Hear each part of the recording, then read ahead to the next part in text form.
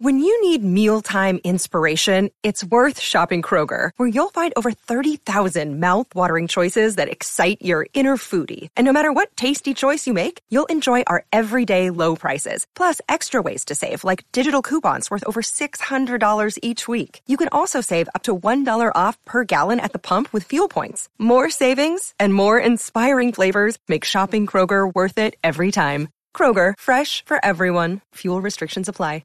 The Law School of America. The Statute of Frauds is the requirement that certain kinds of contracts be memorialized in writing, signed by the party to be charged, with sufficient content to evidence the contract.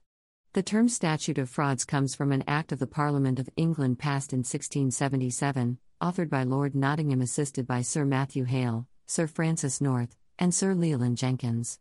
And passed by the Cavalier Parliament, the title of which is an Act for Prevention of Frauds and Perjuries. Many common law jurisdictions have made similar statutory provisions, while a number of civil law jurisdictions have equivalent legislation incorporated into their civil codes. The original English statute itself may still be in effect in a number of Canadian provinces, depending on the constitutional or reception statute of English law, and any subsequent legislative developments. Application. The Statute of Frauds typically requires a signed writing in the following circumstances. Contracts in consideration of marriage. This provision covers prenuptial agreements. Contracts that cannot be performed within 1 year.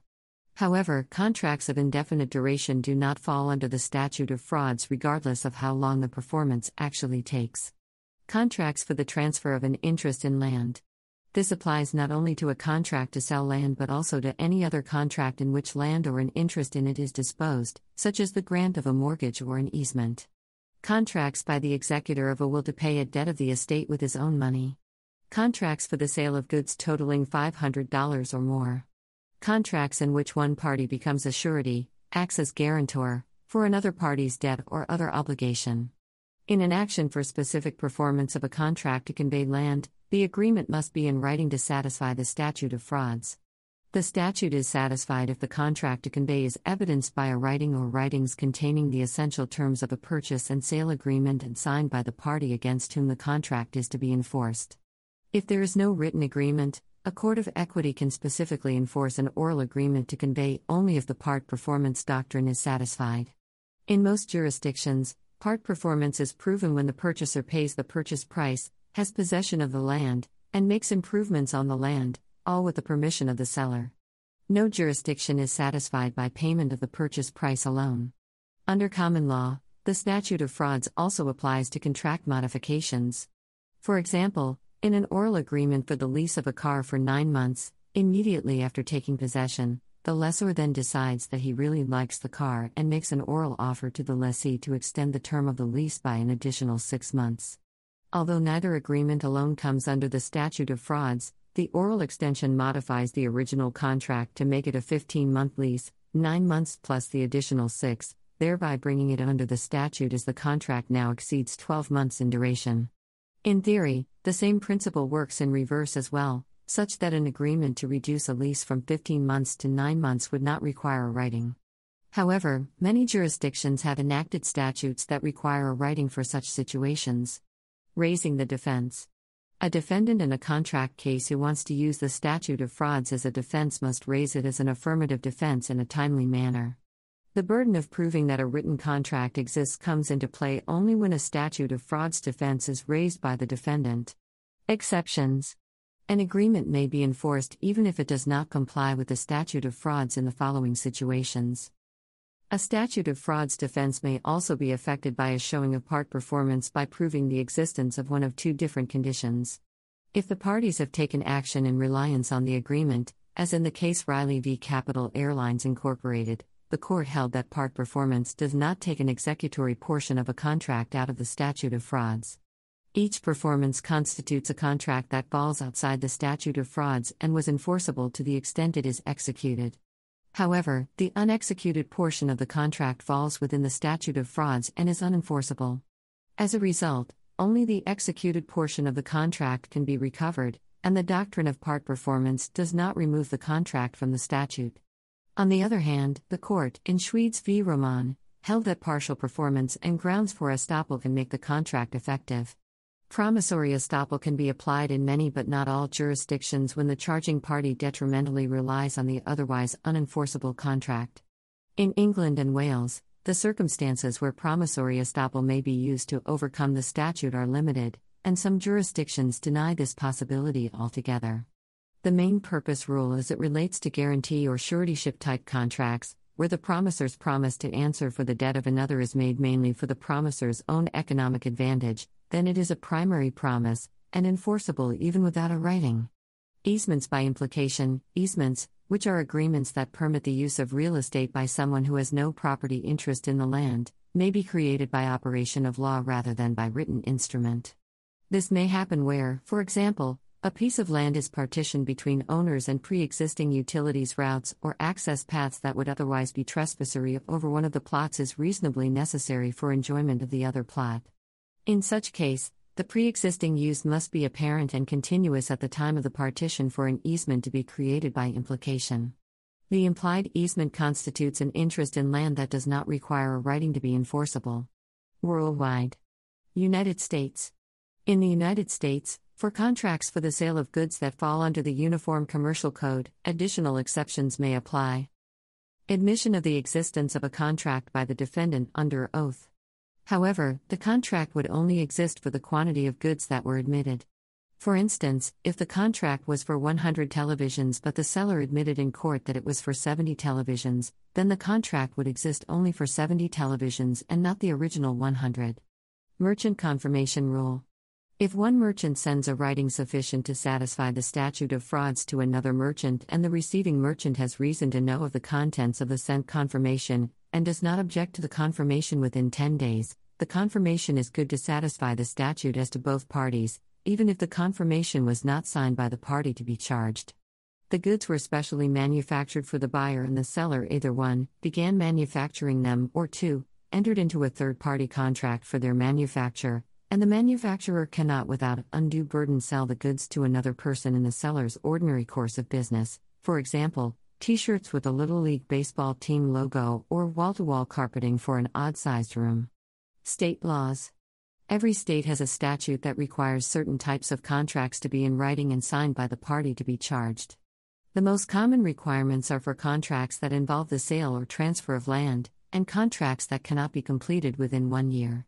When the statute of frauds applies, a typical statute requires that the writing commemorating the agreement identify the contracting parties, recite the subject matter of the contract so that it is reasonably identifiable, and include the important terms and conditions of agreement.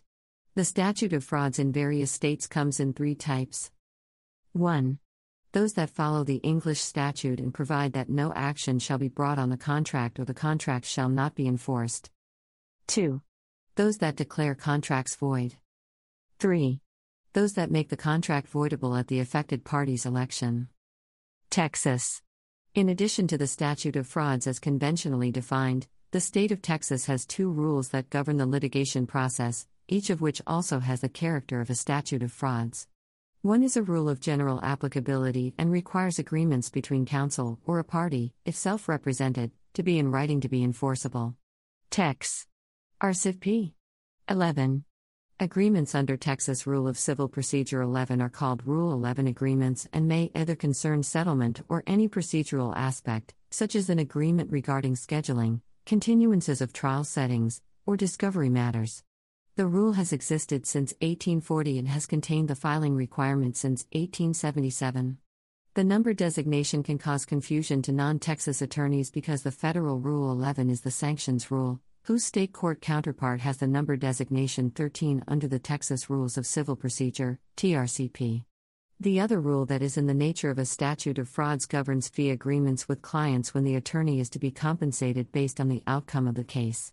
The Texas Government Code requires that contingent fee contract for legal services must be in writing and signed by the attorney and client. Texas Government Code annotated section 82.065a. The classic example is a contingent fee contract in a personal injury case that provides for the claimant's lawyer to receive a certain percentage of the settlement amount, or of the amount awarded by judgment, net of litigation costs, with the percentages typically staggered and increasing based on whether a settlement was obtained before lawsuit is filed, after a lawsuit was filed but before trial, or whether a judgment favorable to the client was obtained through trial. The other scenario is a contingency fee contract based on cost savings achieved, for a client who is a defendant sued for a money judgment, or based on other specified litigation objectives. In those cases, the client will not recover any money from his opponent in the lawsuit, and will have to pay his attorney from his or her own funds in accordance with the terms of the agreement, once the matter is concluded favorably. When the client does not pay, some attorneys then sue the client on the contingency fee contract, or in quantum merit in the alternative. See, for example, Shamoon and Norman, LLP v. Hill, 2016, reversed on other grounds by Hill v. Shamoon and Norman, LLP, number 16-0107, 2018. The attorney versus client fee dispute issue generally does not arise in personal injury cases because the settlement funds from the settling party or judgment debtor are dispersed through the attorney of the party entitled to them, net of costs and the contingency fee component. Now a word from our sponsor. Another day is here, and you're ready for it. What to wear? Check. Breakfast, lunch, and dinner? Check. Planning for what's next and how to save for it? That's where Bank of America can help. For your financial to-dos, Bank of America has experts ready to help get you closer to your goals. Get started at one of our local financial centers or 24/7 in our mobile banking app. Find a location near you at bankofamerica.com/talktous. What would you like the power to do? Mobile banking requires downloading the app and is only available for select devices. Message and data rates may apply. Bank of America N.A., member FDIC. The Law School of America. Uniform Commercial Code. In addition to general statutes of frauds, under Article 2 of the Uniform Commercial Code, UCC, every state except Louisiana has adopted an additional statute of frauds that relates to the sale of goods. Pursuant to the UCC, contracts for the sale of goods where the price equals $500 or more fall under the statute of frauds, with the exceptions for professional merchants performing their normal business transactions, and for any custom-made items designed for one specific buyer. The application of the statute of frauds to dealings between merchants has been modified by provisions of the UCC. There is a catch-all provision in the UCC for personal property not covered by any other specific law, stating that a contract for the sale of such property where the purchase price exceeds $500 is not enforceable unless memorialized by a signed writing. The most recent UCC revision increases the triggering point for the UCC statute of frauds to $5,000, but states have been slow to amend their versions of the statute to increase the trigger point. For purposes of the UCC, a defendant who admits the existence of the contract in his pleadings, under oath in a deposition or affidavit, or at trial, may not use the statute of frauds as a defense. However, a statute of frauds defense may still be available under a state's general statute. With respect to securities transactions, the Uniform Commercial Code has abrogated the statute of frauds. The drafters of the most recent revision commented that with the increasing use of electronic means of communication, the statute of frauds is unsuited to the realities of the securities business. Canada. The statute of frauds recites that it was enacted for the prevention of many fraudulent practices which are commonly endeavored to be upheld by perjury. The mischief arising from claimants asserting oral agreements was to be avoided by requiring that certain contracts be evidenced by some memorandum or note thereof, in writing and signed by the party to be charged therewith. Contracts respecting land created by livery and sizen only or by parole would not be enforced absent such a writing. It quickly became apparent to the common law judges that the statute might itself become an instrument of fraud, or at least injustice, if it was strictly enforced with respect to contracts that were wholly or partly performed. The courts developed the concept of part performance as an exception. If a contract concerning land was partly performed, that could displace the need for a note or memorandum in writing signed by the party to be charged. It was one thing to create an exception that displaced the need for a memorandum in writing, but something else to completely nullify the statute's operation. The thrust of the statute was that contracts concerning land could not be proved by parole evidence alone. Thus, part performance might be an exception, but it could not, in effect, mean that the underlying contract could be proven by parole evidence. In developing the part performance exception, a balancing of the competing considerations was required. An important factor in the case law became that the part performance must be unequivocally related to the alleged contract. United Kingdom, England and Wales. The Statute of Frauds, 1677, was largely repealed in England and Wales by the Law Reform, Enforcement of Contracts, Act 1954. The only provision of it extant is part of Section 4, which means that contracts of guarantee, surety for another's debt, are unenforceable unless evidenced in writing. This requirement is clarified by Section 3 of the Mercantile Law Amendment Act 1856, which provides that the consideration for the guarantee need not appear in writing or by necessary inference from a written document. Section 6 of the Statute of Frauds Amendment Act 1828, commonly known as Lord Tenterden's Act, was enacted to prevent Section 4 being circumvented by bringing an action against a verbal guarantor for the tort of deceit, the tort in Freeman v. Palsy. A common summary of the law is a verbal guarantee, for a debt, isn't worth the paper it is written on.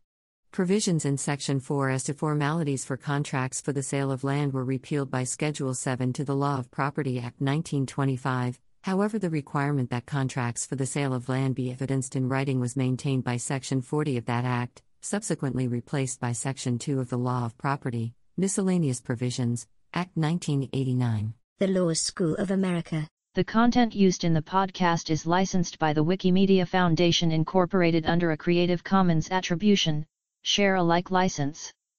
The text has been modified for audio. The content of these podcasts is for informational purposes only and do not constitute professional advice. These podcasts are not associated with the Wikimedia Foundation in any context. The Law School of America.